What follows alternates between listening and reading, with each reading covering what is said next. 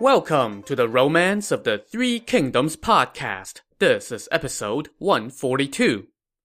Last time, Jiang Wei marched north once again with visions of conquering the kingdom of Wei.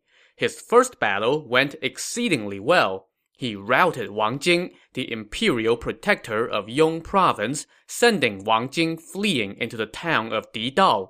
But as Jiang Wei prepared to advance, one of his generals, Zhang Yi, suggested that they should quit while they were ahead. As you can imagine, this did not sit well with Jiang Wei. In the past, even when we have lost, we still aim to advance and march across the heartlands, he said. Today, after our victory at the river Tao, the enemy has lost their nerve. In my estimation, the town of Didao is ours for the taking. Stop discouraging yourself.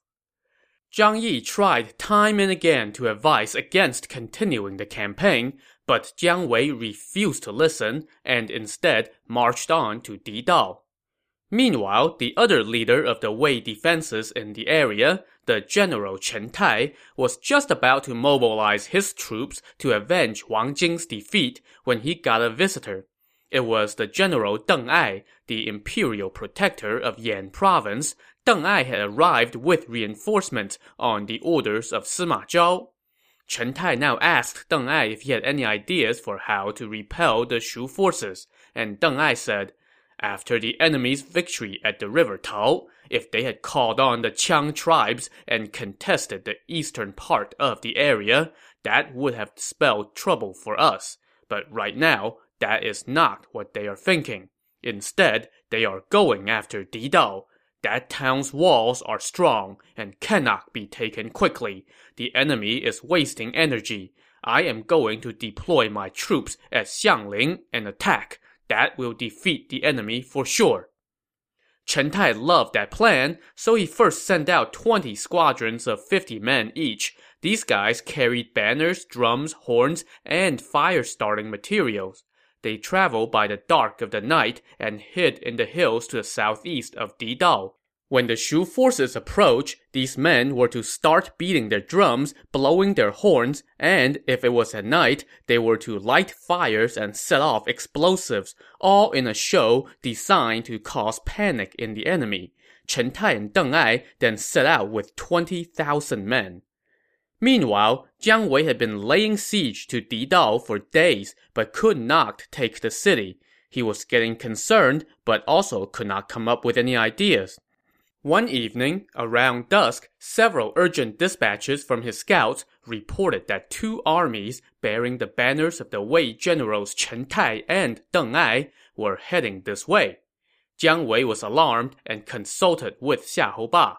Xiahou Ba told him, I have mentioned to you in the past that Deng Ai has been well-versed in military strategy since his youth and knows the terrain well. Now that he is coming this way, he will be a tough opponent.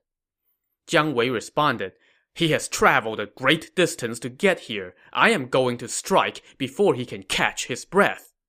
So Jiang Wei left the general Zhang Yi in charge of continuing the siege on the town and ordered Xiahou Ba to go face Chen Tai while he himself went to take on Deng Ai. But he had not gone 2 miles when suddenly an explosive sounded from the southeast, followed by earth-shattering horns and drums and fires that shot toward the heavens. Jiang Wei pulled up his horse and took a look, and he saw enemy banners everywhere. I have fallen for Deng Ai's trap, Jiang Wei said with alarm. He immediately ordered Xiahou Ba and Zhang Yi to give up the siege on the town and retreat. The Shu army ended up falling all the way back to their home base in Hanzhong. Jiang Wei personally brought up the rear, and he heard non-stop drumming behind him. It was not until he had retreated into the Saber Pass that he learned that all that ruckus was just a decoy. So Deng Ai didn't even have to fight to beat back Jiang Wei, he just had to make a bunch of noise. Nonetheless, for his victory at the river Tao, Jiang Wei was promoted to regent marshal. After thanking his emperor for the promotion, Jiang Wei once again set his sight on the north. Turning our gaze north as well, let's go check in on the Wei forces. After lifting the siege on the town of Didao, Deng Ai also got promotion to the general who pacifies the West. He and Chen Tai were now ordered to garrison troops in Yong and Liang provinces, the western regions that Jiang Wei had been invading in his attempts to break through into the north. Chen Tai threw a feast to congratulate Deng Ai on his promotion. During the banquet, Chen Tai told him, "Jiang Wei retreated during the night. His strength is sapped. He will not dare to come again." But Deng Ai smiled and said, "In my estimation, there are 5 reasons for the Shu forces to come again. First, even though they have retreated, they still have strategic advantages, while we have strategic liabilities. Second, the Shu soldiers are all veteran troops trained by Zhuge Liang, making them easy to deploy, whereas our officers are rotated off and on and our troops have not been thoroughly drilled. Third, the Riverlanders rely on ships for transport, while our troops all move on land, which is more tiring. Fourth, Didao, Longxi, Nan'an, and Qi Mountain are all places that we have to defend. The Riverlanders can use misdirection, so we have to split our forces to defend all 4 locations, while they can concentrate all their forces on just one place. Finally, if the Shu forces march toward Nan'an and Longxi, they can rely on the grains of the Qiang tribes. If they advance through Qi Mountain, there is wheat there that they can eat." Hearing this, Chen Tai could not help but sigh and say, "Sir, with your divine foresight, what need do we have to be concerned about the enemy?" So this respect between the two men soon grew into a close friendship despite the large difference between their ages. Deng Ai now set to drilling the troops and setting camps at all the key locations. Meanwhile, on the Shu side of the border, Jiang Wei invited his officers to a feast to discuss the next northern campaign. One of his officials, Fan Jian, said, "General, you have waged one campaign after another, all without complete success. After your victory at the river Tao, the enemy now recognizes and respects your prowess, so why wage another campaign? If it goes badly, you would have thrown away all previous gains." But Jiang Wei would not put up with that kind of loser talk. "You all just know that the kingdom of Wei has vast territory and a large population, and you think that we cannot take it quickly," he said. "But what you don't know is that there are 5 strategic advantages to attacking the Wei." His men asked him what those 5 advantages were, and Jiang Wei explained. First, the enemy was demoralized by their defeat at the river Tao, and even though we fell back, we did not suffer any casualties. Second, we rely on ships for transporting troops, which allows our men to rest, while the enemy has to travel on land to meet us. Third, our troops are seasoned and well-trained, while the enemy's army is a loosely gathered bunch. Fourth, when our army marches through Qi Mountain, we can raid the fall harvest for provisions. And finally, the enemy's forces are divided across all their key locations. When we focus our entire army on one spot, they will not be able to help each other. If we do not invade now, then when? But now, even Xiahou Ba, who had been a staunch advocate of attacking the Wei in hopes of avenging his family's misfortunes at the hands of the Simas, advised against another invasion. "Deng Ai may be young, but he possesses keen foresight and strategy," Xiahou Ba said. "He has recently been promoted to the general who pacifies the West. He will no doubt have made preparations everywhere. It won't be like before."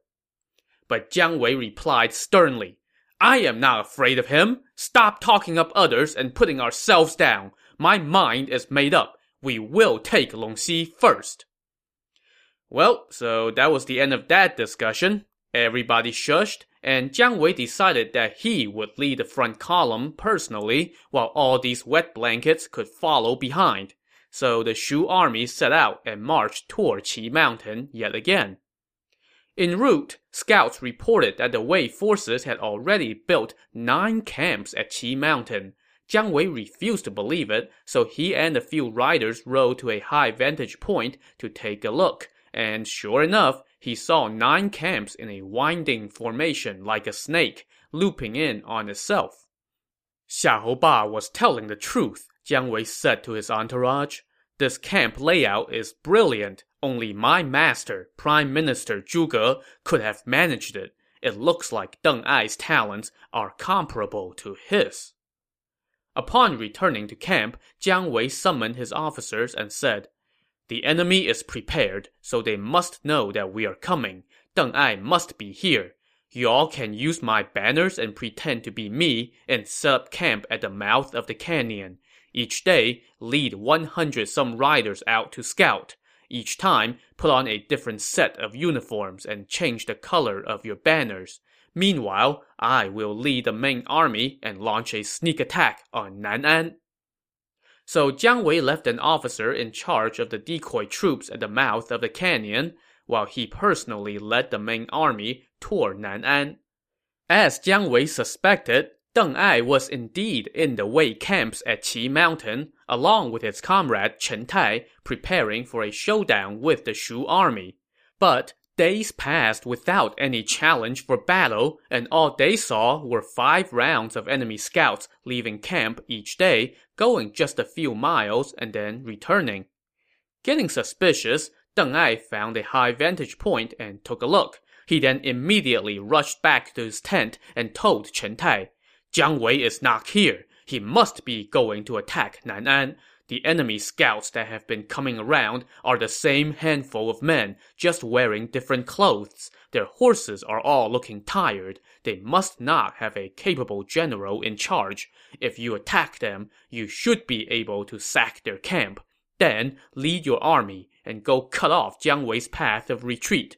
In the meantime, I will lead an army to go reinforce Nan'an and occupy Wucheng Mountain. If I can occupy that peak, then Jiang Wei will no doubt turn to take the city of Shanggui. There is a valley near Shanggui called Duan Gorge. Its terrain is treacherous and perfect for an ambush. When the enemy comes to fight for Wucheng Mountain, I will ambush them with 2 armies at Duan Gorge, and Jiang Wei will be defeated for sure. Once again, Chen Tai was thoroughly impressed. He said, I have been defending the region of Longxi for 30 years, and I have yet to see such a clear understanding of the geography. Sir, your words are divine. You should go at once, and I will take care of the enemy camp here. So Deng Ai set off immediately and traveled through the night to reach Wucheng Mountain. He beat Jiang Wei's army to the punch, so he set up camp at the mountain and ordered his son Deng Zhong and a lieutenant to each lead 5,000 men to lie in wait inside Duan Gorge. He told his men to stay quiet, stay out of sight, and wait for the enemy. As Jiang Wei was approaching Wucheng Mountain, he said to Xiahou Ba, There's a mountain near Nan'an called Wucheng Mountain. If we can occupy it first, then we would have the upper hand in taking Nan'an. But Deng Ai is crafty. He might have already taken precautions. Just as they were talking about this, an explosive sounded from atop the mountain, followed by earth-shattering cries, drums, and horns. Numerous Wei banners now stood on the mountainside, including a yellow banner in the center, flapping in the wind, bearing the name Deng Ai. The Shu soldiers were all stunned, and when the Wei forces charged down from the mountain, the Shu soldiers could not hold their ground as the front column fell back in defeat. By the time Jiang Wei was able to send reinforcements from the center of the column, the Wei forces had already retreated back up the mountain. Jiang Wei now went to the foot of the mountain to challenge Deng Ai to battle, but Deng Ai refused to send down even a single pawn. Jiang Wei told his men to hurl insults, but yeah, Deng Ai was not falling for that. When night came, Jiang Wei was forced to call his men back. But just as they were falling back, horns and drums began blaring again from the mountain. But no troops came down. Jiang Wei wanted to charge up the mountain, but found its defenses impenetrable. So Jiang Wei kept a tight watch on the mountain until midnight. at which point he decided to fall back. But then the horns and drums started up again. Jiang Wei now decided to tell his men to set up camp at the foot of the mountain. But just as they were moving lumber and rocks to build the camp, the horns and drums got going again. Except this time, the ruckus was accompanied by an attack by the Wei forces. The Shu soldiers fell into disarray and stepped all over each other, running back to their old camp. The next day, Jiang Wei ordered his men to wheel his provisions carts to the foot of the mountain. There, he chained the carts together in a row and tried to use them as the wall for a camp. But that was a really dumb move in hindsight. That night, Deng Ai sent 500 men to rush down the mountain with torches, and they set the carts on fire. The two sides then scrummed overnight, but at the end of the night, Jiang Wei still could not manage a foothold and build a camp. So now, Jiang Wei decided to give up on the mountain and the city of Nan'an. He said to Xiahou Ba, "Since we can't take Nan'an yet, why don't we go take Shanggui first? Shanggui is where the grain for Nan'an is stored. If we can take that, then Nan'an will naturally be in peril." So Jiang Wei left Xiahou Ba to keep watch over Wucheng Mountain, while he led the strongest units of his army to go take Shanggui. They traveled through the night, and as first light broke, they noticed that they were traveling through some rather treacherous terrain. Jiang Wei asked the guide what the name of this place was, and the guide told him that it was Duan Gorge. Jiang Wei immediately became alarmed. "That is a terrible name," he said. "Duan sounds the same as the word for cut off. If somebody cuts off the mouth of this valley, then what would we do?" Well, he found out soon enough, because while he was worrying about the name of the place, an urgent report came from the front of his column saying that they had spotted a huge dust cloud rising from behind the hills, which suggested an ambush. Jiang Wei immediately ordered his army to retreat, but it was too late. The two squads of soldiers that Deng Ai had sent here now sprang out and attacked. Jiang Wei and his troops fled while they fought. But soon, loud cries of battle rose up from in front of them as well. This was Deng Ai arriving to close the trap. Assaulted on three sides, Jiang Wei's army was routed. But fortunately for him, Xiahou Ba arrived just in the nick of time and fought off the Wei troops and rescued them. Jiang Wei now wanted to go back to the camp he had left at the foot of Qi Mountain, but Xiahou Ba told him, "That camp has already been sacked by Chen Tai, and the officer left in charge is dead. All the troops from that camp have fallen back to Hanzhong." So Jiang Wei now did not dare to go back the same way he came. Instead, he opted to take the back roads through the mountains. But by now, Deng Ai had regrouped and was pressing hard on his tail, so Jiang Wei told his men to go on ahead while he himself brought up the rear. While he was retreating, he was suddenly accosted by a battalion of enemy troops led by the general Chen Tai. In the blink of an eye, Jiang Wei found himself trapped in the middle of this army.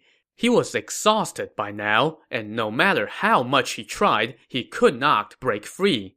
But fortunately for him, one of his comrades, the veteran general Zhang Yi, heard about his predicament and came charging through the enemy lines with a few hundred riders. That gave Jiang Wei the opening he needed to break out.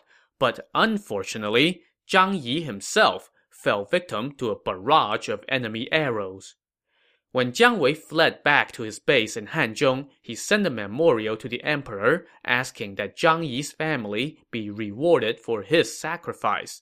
Jiang Wei also assumed responsibility for the many casualties that his army suffered, which, yeah, he should. Following the example set by Zhuge Liang, Jiang Wei asked the emperor to demote him to general of the rear and acting regent marshal. So yeah, a mostly symbolic gesture. On the Wei side of the border, Deng Ai and Chen Tai celebrated successfully repelling another Shu invasion. They rewarded their troops, and Chen Tai sent a memorial to the capital, singing Deng Ai's praises. As a result, Sima Zhao gave Deng Ai another promotion, and also gave Deng Ai's son a marquiship. So we're now in the year 256. And Sima Zhao had absolute control of the Wei court. He named himself Grand Commander of the military, and he was accompanied by 3,000 armed guards wherever he went. In all affairs, he didn't even bother to inform the court before handling it. He just made all the decisions from his own residence. Well, with things going the way they were, Sima Zhao began entertaining thoughts of taking the throne for himself. One of his confidants was a man named Jia Chong. He was the son of Jia Kui, a key general in the Wei army when he was alive. Jia Chong said to Sima Zhao, "My lord, you hold such immense power. It's no surprise that not every corner of the realm is loyal to you just yet. You should put out some feelers before making your move." "My thoughts exactly," Sima Zhao said. "You can represent me on an eastern tour under the cover of rewarding the troops. Use the opportunity to see what people are saying." So Jia Chong headed off. He went to Yang province in the southeast, where he met the general Zhuge Dan. Now, remember that Zhuge Dan was left in charge of the troops in the southeastern region of the kingdom after Sima Shi had put down a rebellion there.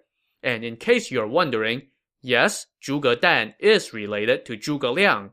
He was one of Zhuge Liang's cousins, but he had always been in the service of the kingdom of Wei. But as you can imagine, having a kinsman who was the prime minister of your kingdom's nemesis did not exactly help Zhuge Dan's career advancement. While Zhuge Liang was alive, Zhuge Dan's career went nowhere. But after Zhuge Liang died, Zhuge Dan began going places, rising to his present role overseeing the troops of a vast region. When Jia Chong arrived on his inspection tour, Zhuge Dan threw a banquet to welcome him. After they had been drinking for a while, Jia Chong decided to probe Zhuge Dan with some words. "Recently, the officials in the capital all think our lord is too weak and feeble to be emperor," Jia Chong said. "They think that the regent marshal, Sima Zhao, should receive the throne on account of the service that he, his brother, and his father have rendered to the country. What do you think?" Well, Zhuge Dan fell for this hook, line, and sinker. He flew into a rage and said, "You are the son of General Jia Kui. Your family has received the benevolence of the court for generations. How dare you speak such nonsense?" Jia Chong replied that he was just passing along what some people were saying. Zhuge Dan replied, "If the court is in danger, then I shall risk death to repay the emperor." To this, Jia Chong made no reply. The next day, he took his leave and returned to the capital. He told Sima Zhao what Zhuge Dan had said, and Sima Zhao flew into a rage. "How dare that vermin say such things?" Jia Chong now suggested, "Zhuge Dan has the loyalty of the people in his region. He will be a problem sooner or later. We should eliminate him quickly." So Sima Zhao sent a secret message to the imperial protector of Yang province, Yue Chen. Now, this Yue Chen was a veteran general and the son of Yue Jin, one of those illustrious officers from Cao Cao's entourage. Sima Zhao then sent a decree to summon Zhuge Dan to the capital for, a promotion. "Hey, congratulations. Now, why don't you come on down to Luoyang, and we'll take real good care of you." Zhuge Dan was no dummy. When he got the summon, he realized that Jia Chong must have ratted him out to Sima Zhao, so he interrogated the envoy until the guy fessed up and told him that Yue Chen knew about the summon because Sima Zhao had sent him a secret message. Infuriated, Zhuge Dan had the envoy executed, and then mobilized about 1,000 men and stormed toward Yang province. When he approached the south gate, he saw that the gate had already been shut, and the drawbridge pulled up. Zhuge Dan called for the gates to be opened, but received no answer. "Yue Chen, you scoundrel! How dare you!" Zhuge Dan said in anger. He then laid siege to the city. Leading about a dozen cavalrymen, Zhuge Dan rode into the moat and then climbed to the top of the city wall. There, he fought off the guards and opened the gates, letting his troops in. They made a big mess of the city as they fought their way to Yue Chen's residence. Yue Chen was hiding in the top floor of his home, but Zhuge Dan stomped in with sword in hand, shouting, "Your father Yue Jin received immense kindness from the kingdom of Wei. Instead of trying to repay the state, you are siding with Sima Zhao instead." Before Yue Chen could answer, Zhuge Dan cut him down. So, with the point of no return a few hundred miles in the rearview mirror, Zhuge Dan now sent a memorial to the emperor, listing Sima Zhao's numerous offenses. At the same time, he rounded up more than 100,000 troops from the area, added in the 40,000-some soldiers in Yang province who had just surrendered to him, and prepared to march on the capital. He also sent his own son to the bordering kingdom of Wu as hostage/collateral, asking for help in exterminating Sima Zhao.